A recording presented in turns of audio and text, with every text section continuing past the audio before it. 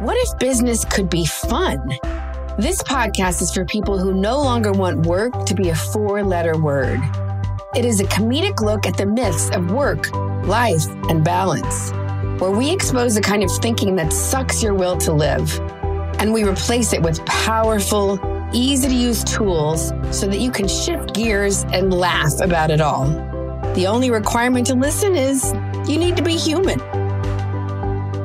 Yeah, so we were just talking about how we both got to go see Amaji and what an amazing healing gift that was. And I also think one of the themes that we're both dealing with, ironically, we didn't talk about this before we started recording, was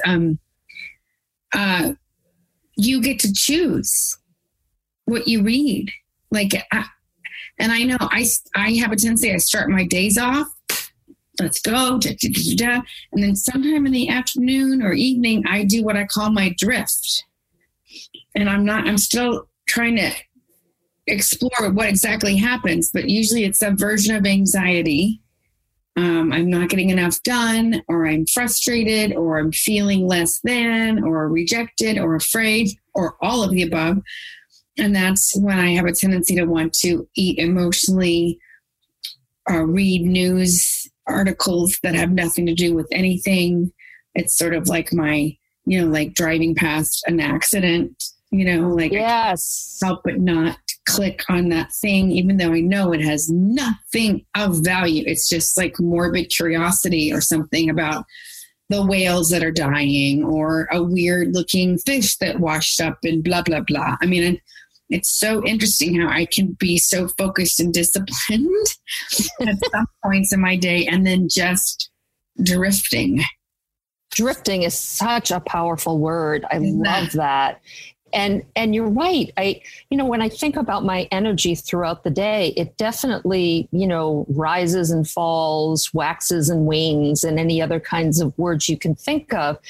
And so on the one hand, there is that sort of understanding how you roll. If you're more of a morning person, you're going to kind of set up your day in such a way that you're going to do, at least for me, I'll do sort of the more thoughtful stuff in the morning, because that's when I'm on my toes thinking. That's where my best brainstorming comes from and all of that. At the same time, there's also the amount of inundation that comes our way, and how easy it is. It's almost like snacking in this country. If you go to a lot of other countries, it's hard to snack.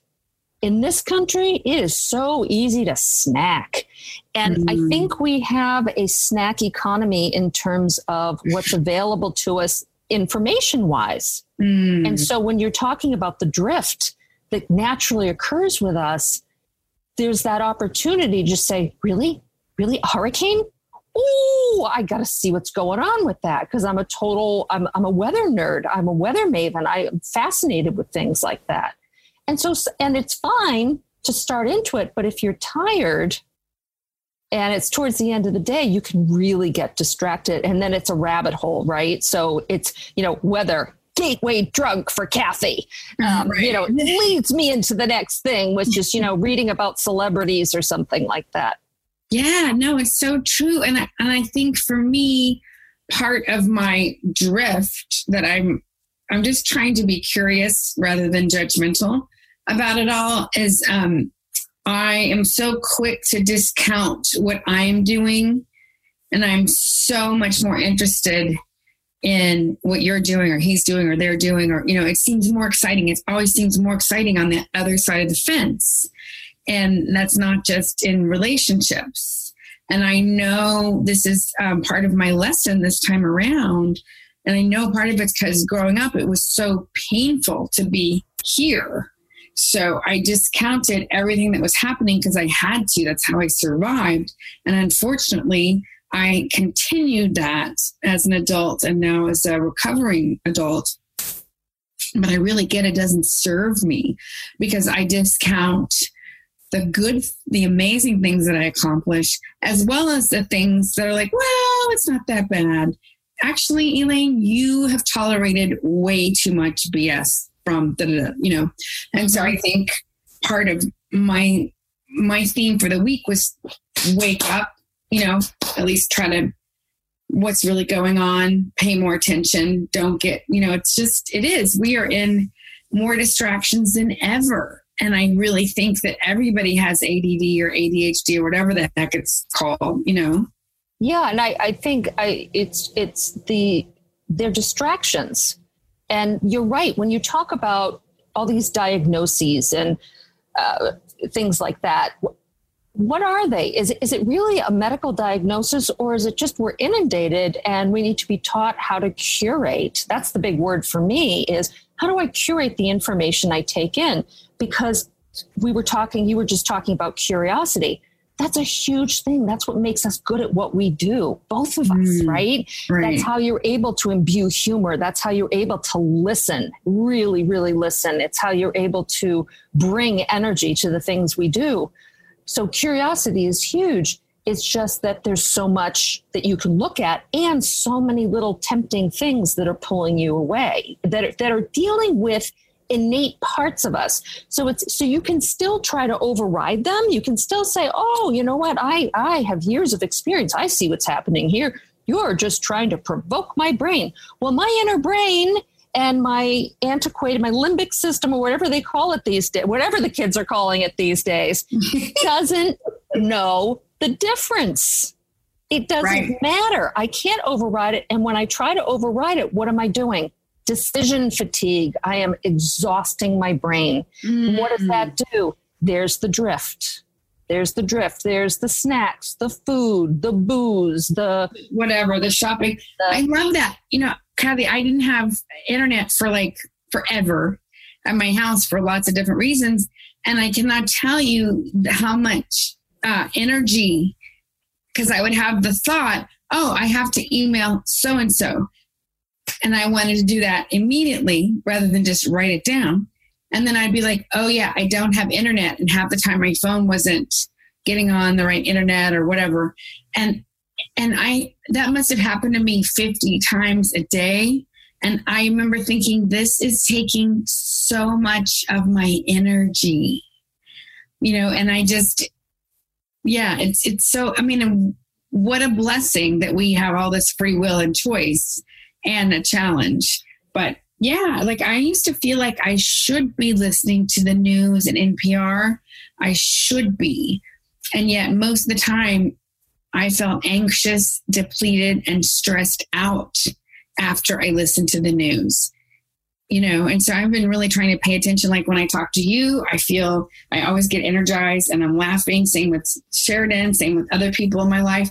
So I'm really, you know, like I want to curate my life like as if I were on a Facebook channel.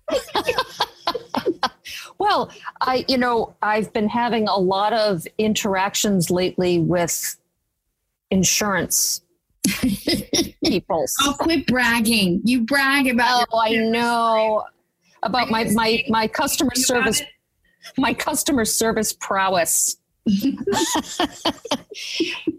And I started to notice this towards the end of my corporate days, where everything started becoming self-service. Okay, well, that's okay. Self-service is a good idea.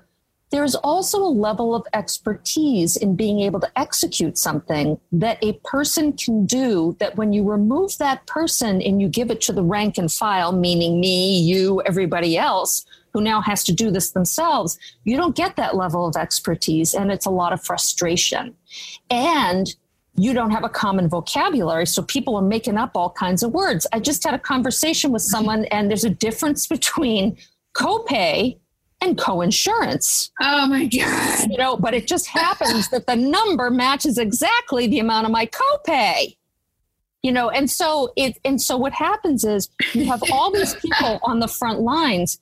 You've got vocabulary that doesn't match up. Every insurance company has a different way of describing something. And then it's never the person you go to see. The bill, you know, comes, or the claim comes in the name of some name you've never heard of before. And so how can anybody keep track of that? Oh my God. Even just that alone. But that whole idea of self-service, I feel like there's been this hollowing out, and more is being dumped on us to be able to take care of for ourselves. This happened to me a few years ago in Paris. We were there. Darling. Yes, it was actually not too long after the terrorist attack. So that was in November, and we were there about 3 months later. And while we were there, I got pickpocketed successfully. Good. I got to hand it to him. I had like 25 zippers on my bag, but they still managed to find. Evidently, they did. You did hand it to them. But I put them. Oh my God, I thought I made it hard. But anyway, so we were leaving a few days later and, everything was fine. What are you going to do? Right. It's, I was like, oh, you got my insurance card? Good luck. You have way better insurance here in France. Yeah, it's all right. Denied. Nothing's ever going to happen with that card. But we were leaving. And so we were at the airport. And the airport had all these new procedures because it was like us in New York City after 9/11 trying to kind of figure their way around. Well, at the same time, Air France decided that they were going to cut back on their personnel and make everything self-service. So you had to check in your passport and screen it over this thing. Then these things print out. You got to rip off the things and put them on your luggage. Then you have to can you imagine? Put them on and weigh them, and then you have to. And the thing is, I was okay. I wasn't happy about the fact that I've been pickpocketed, but there we were at a major airport doing all this stuff ourselves with important documents out and around and about, and I had a meltdown. I mean, I'm holding the sticker thing, and I just said, please, can somebody please put this on for me? And I'm sure I looked like one of those ridiculous Americans who was just like, I'm so helpless. And I'm not. I come from a long line of MacGyvers, right? We know how to put it together. We know how to get stuff done. But it just flipped me out so much. And I just thought there is something about someone who does this all day long who knows how to do it. And having me do it and all these other people who are complete novices at it do it. So it really, I ended up having this ridiculously American moment because, a cop had asked my husband why he was loitering. He's like, my wife is trying to check us in and there are no people to do it. Oh my God. That would, I still get I know I shouldn't brag, but I was at Home Depot. Stop. I know Stop. I was on my my normally daily thing. It wasn't daily this week, but anyway, so I was going and I wanted to look at screens for this window for my first floor thing that I have needed to replace for several years. And I finally this is a year I'm going to actually really do it. And, and then you have the handy dandy app. And of course it's early in the morning and I just love it how you see all these people with the aprons on and they see you and they just walk right on by, and so I just kept saying, excuse me, can you find somebody in screens? Excuse me, because, I am reading and I'm trying to deduct what is what, and is there a screen? I can, all these different things. But I've learned, I always bring reading with me. I try to come after I've meditated. I try to set myself up to win. Home Depot, and so anyway, so finally people are like, oh, we're gonna call the guy. So here I see this woman coming down and she is so Bronx. She's like, she's talking really loud to these other guys. And I'm like, ooh, I think that's the person. And I'm a little nervous. I got a little social anxiety, about the screen lady. She was awesome. She was like, oh, honey, come here. Get this, don't get that, do that. You can do it yourself, but it's much cheaper. And I said, well, how do I pick this? I said, she goes, oh, sturdy, here. She was awesome. And I'm sure I probably could have deducted all of that without her help. But it was so nice, first of all, to have somebody who seemed like they knew what the heck they were doing. And she was happy to help once she got there. But it was just affirming. In this sea of, I'm short and I always feel like Home Depot is just towers of stuff all around. And I'm always going down an aisle that they're closing off. And then, it's always scavenger hunt. Watch out. and she probably spent less than 5 minutes with me, but it was actually one of the most satisfying trips I've ever had. And I had a lot of trips there, You do. You're a regular. I know I shouldn't brag, but anyway, so that was exciting. Well, I wanted us to talk about Ama G, because we had talked previously about going, and you and I both got to go. And I would love it if you would just share, what was your experience, and just tell us a little bit about who she is and all that jazz. Sure. So Ama G, I had only just been introduced to her. So a good friend of mine said, "Oh, we're going to be up on July 4th, and we're going to go see and get hugged by Ama." And I said, "You are? Well, that sounds nice. Well, would you like to join us?" I said, it's July 4th. I don't have any plans. My husband was working on a movie and he was away. So I looked her up a little bit and looked at what she was doing. And I said, okay, you know what? Let me give this a try. I can't believe I never heard of her, because she's hugged like 36 million people, and she does a lot of charity work. And she really is about love and seeing people and letting people know they're being seen and being touched and being loved. And I thought, I can't think of a better way to spend July 4th.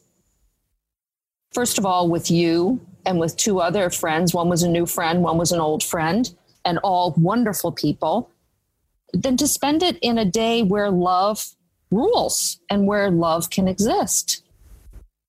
And it was a wonderful day, even though I'm an introvert, and even though you're in this place and there is a lot of love and a lot of feelings of love, it's also cacophonous. It's, there's a lot of noise. There's chanting that sometimes feels less like chanting and more like, shut up already. But everything about the day was orderly and peaceful and calm. And then when I finally got up there to hug her, it's kind of hilarious because, you have to put your hands on either side of her and then you put your head down. I know you've had some experiences with her too, but this is my first time. And, the language she speaks is not one I understand, and nobody's translating. And she's speaking with her swamis and other people, and they are doing this beautiful job of lining people up and making it flow as best they can. And so I'm just lying there, my head's kind of like dangling. And then she whispers something in my ear. And then I'm just like thinking, am I done now? Like, should I get up? Like, are they waiting for me to get up? And then no, she just kept holding me. And it was really, really lovely. And then I got up, and then you can sit on the stage near her and just watch other people get hugged. And it was just a beautiful way to spend the day, and to know that there are still millions of people, many, many people, who would really rather live in love than in fear. Oh, that's so beautiful. Yeah. So it was so great to get to go with you guys. I've gotten to experience her 2 other times before, and then I would know like, oh, she's coming. But I had resistance about like spending the amount. I knew it would take a long time. And, anyway, I'm so glad. Like, to me, it was like love, freedom, day of freedom, and it was very healing after some of the trials and tribulations I've been through the past few months. And it was so great to watch you and your friends get hugged. And I really did feel elevated and healed and more peaceful. And, I came back to my meditation meeting in Montclair, and I've been sharing about it all week. And I have a keychain because I don't always wear jewelry, but I always have my keys. And I have her picture on my desk to remind me to be kind when I'm on the phone, especially. And so I was sharing about her this week in my meeting, and this guy walked out today, and he said, Elaine, I was on a plane one time, and I was flying in first class, and I forget, he said from where to where, and she was on the plane with her 2 main guys, and they had asked if he would move so that they could sit together. And he said, yeah, if I get a hug. And they said like, maybe later. But he said he could feel his vibration just from like being around her, and there were all these people that were like bowing down to her. And he said, she is really like a living saint. And this is not an airy fairy kind of guy. Like, right. You know, and so it was just affirming that it really is such a magical experience. And it gives me hope for humanity when people you would never think who might be not open to it are like, oh, I'll check that out, you know, because underneath it all, I think we are love. We just forget who we are. We forget who we are. And I just see, I feel like there's got to be some superhero who only uses their power for good. Because coming back to what we were talking about earlier is that a lot of what gets tapped into is fear, is innate protective surveillance systems. What do you mean? Whoop, whoop, DEFCON 5. Kathleen Keegan, we have an emergency. It gets triggered all the time. First of all, it's a natural part of us, and so it's there to protect us.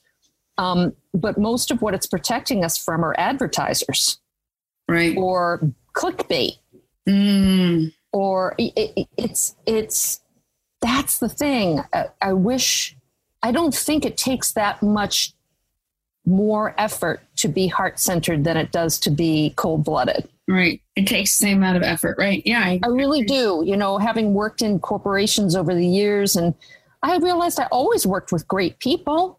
It was how it was managed. It was the environment that was created. And it is a choice because the fact is it has been proven over thousands of years. You can succeed or fail and be nice or be an ass or even worse than that. But I don't want to have to go beep the person. Beep, beep. Right. I love it.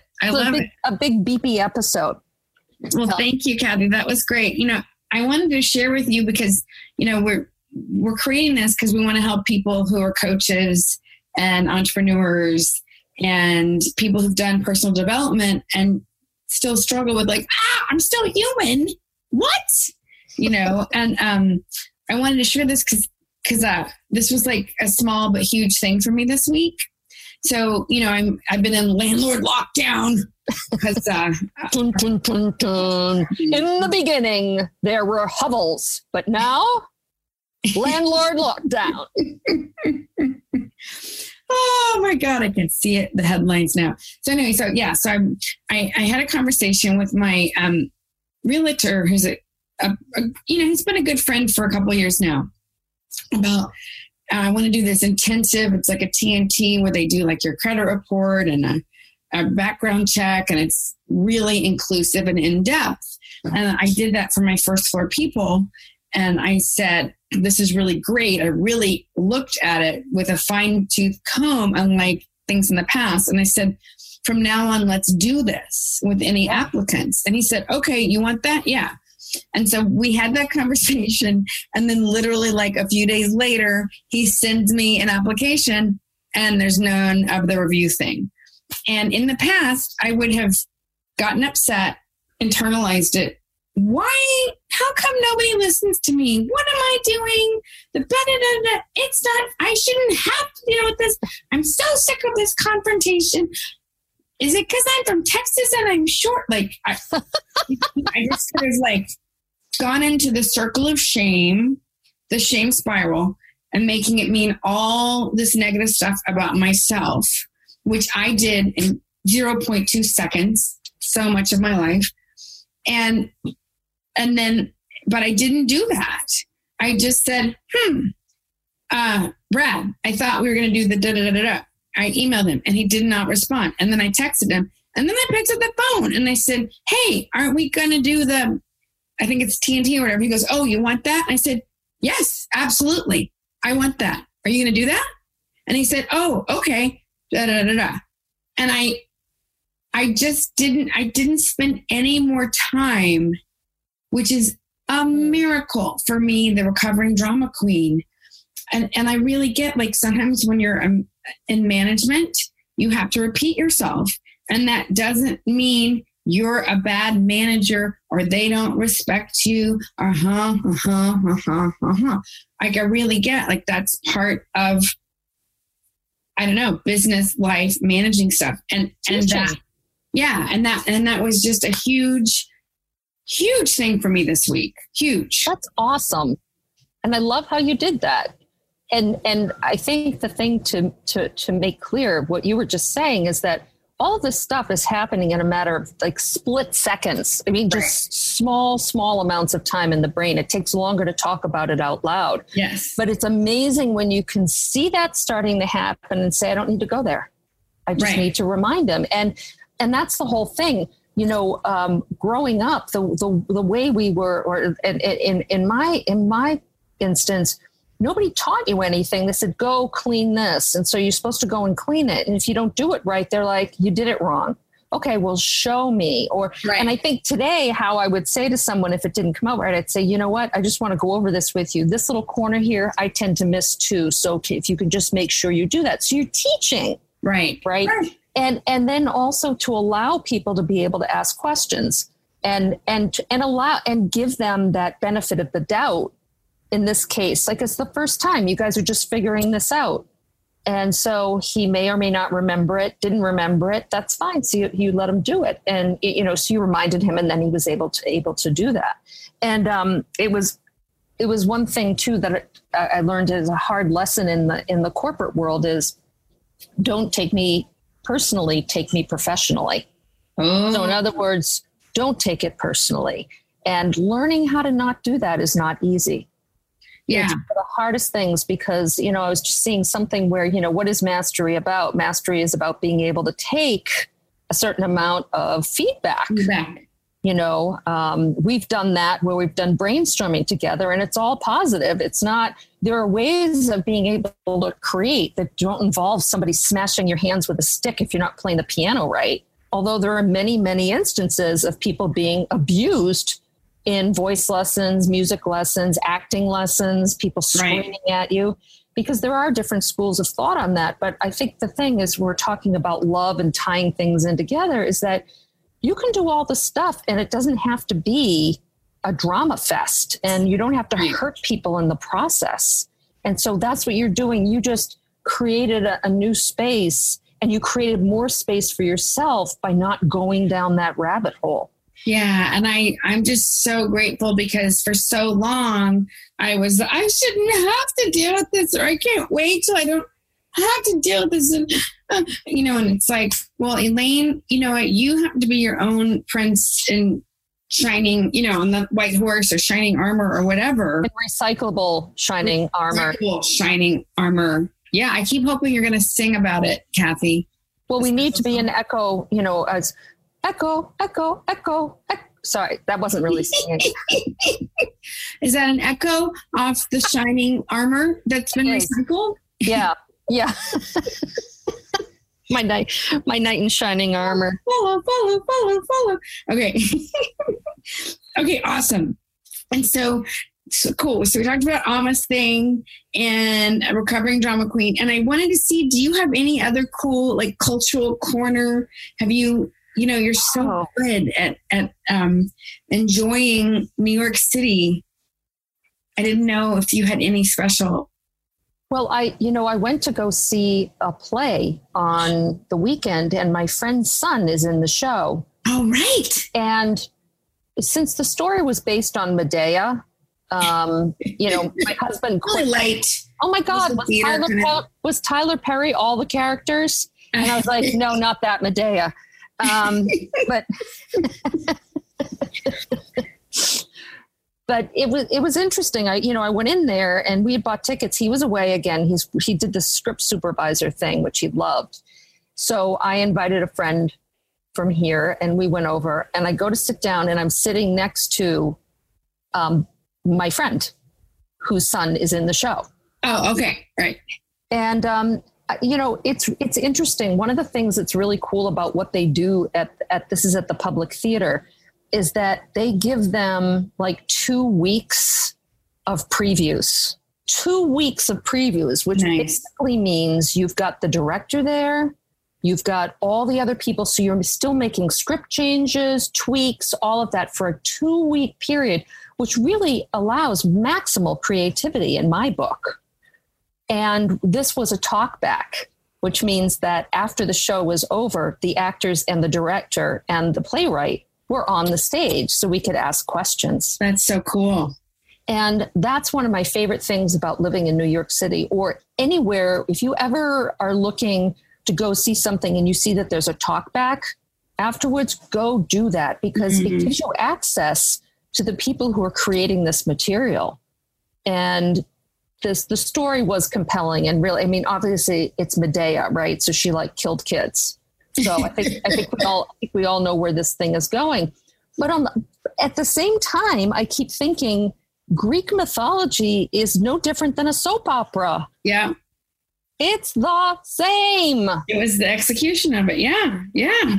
That's what a soap opera, that's all, that's what it is. And some of these things that, you know, let's say they are quote unquote gods, but let's face it, it was probably, you know, like Placebo and his friend Titubus or something like that, you know, that were, it could have been anybody, but I think Greek mythology is really all about human nature. It's, I mean, and again, I'm sure somebody listening is like, duh, Kath, you just figured this out. And that's okay. Because, you know, the way I look at it is I'm discovering new stuff all the time. Right. And we get reminded of things we already know that we forgot that we know or whatever. Yeah. Yeah. No, that sounds awesome. I'd love to talk back. Just giving people space. When you give people space, they can create more. Yeah, that's amazing. And so many cool little moments happen once a play has been on its feet and directed and staged. And that to me is when the real art comes, the nuances, the moments, the bits that aren't in the script always that are. Then it's locked down. Then it's like, this is how you do it because it's that. But you know what? Oh, so I was wondering, I want to hear some lane-splain. I haven't heard any lane-splaining in a while. And I would just love to hear something that's going on with you. Yo. Yeah, yo. Hashtag Elaine is too white. Okay. Well, I wanted to share, I have a cultural corner. Is that okay? Or is that? Oh, yes. No, that's you know what? Cultural corner with a lane-splain. So I am such a nerd, you know, and I grew up trying to hide my nerdiness, trying to be a cool kid. And I was a cool party girl for a long time, but I love museums. I love going and I've become quite a connoisseur of, look at the curation and look at how they laid this out. And it is fascinating to me and how can you make something appeal to cross generations, right? So I've been in Philly a lot and I wanted to go see the Museum of the American Revolution. And we happened to be going and we happened to be on a free day. And we got there just when they were giving like the last armbands out. And then another thing I love to do is like when I go to a restaurant, ask the waiter, what's the best thing? What do you like? And so same at the museum. What's the best thing? You know, these people have seen it a million times. So they're going to tell you what you can skip or whatever. So people kept saying, oh, you got to do Washington's tent. It's $5, but it's really cool. And like 3 different people said that. And several of them said, it's my favorite thing. So I was like, okay, let's do it. And so they have this huge, it's like this big thing. You go in and there's a whole movie about Washington and how he stayed in his tent with his troops the entire war. And most generals never did that. Servant leadership, man. That's one reason he, you know, prevailed. And they make this huge big deal about the tent and how he lived in the tent with his manservant and Hamilton and all these different people and how, you know, they were in that cold winter. And so it was really cool. They set up the context of the tent. And then after the 5-minute movie or 7-minute movie or whatever, it slowly raises and you see the tent and it's behind glass and you're not supposed to take pictures or videos or anything to protect it, but you get to see it. And it's really cool. Like from 1776, it's a tent. It's a really, you know, and you see how big it was and how they held it down into the, you know, it was just like, whoa. And then before you can try to fake a picture or whatever, it goes down and that's it. And, but it was so cool because it really set up the context of it, and it made it so much more special than if you just walk into a room and they're like, there's the tent, and this is how we do it. Right. This is how we do. Okay, good. He's saying, yay, I'm so happy. So, and then the rest of the museum was awesome. And they're like, oh, you can get through it in 2 hours. No. I always start out reading everything, and then I start skipping a few things, but I like to read, not every detailed thing, but anyway, so I got like halfway through it and we got kicked out, but it was so cool. And I'm always like, was I drunk during history? Was I, because I grew up Texas public schools. We studied Texas history. I can tell you about the Alamo until the cows come home. But anyway, if you get a chance to go, it's an awesome museum.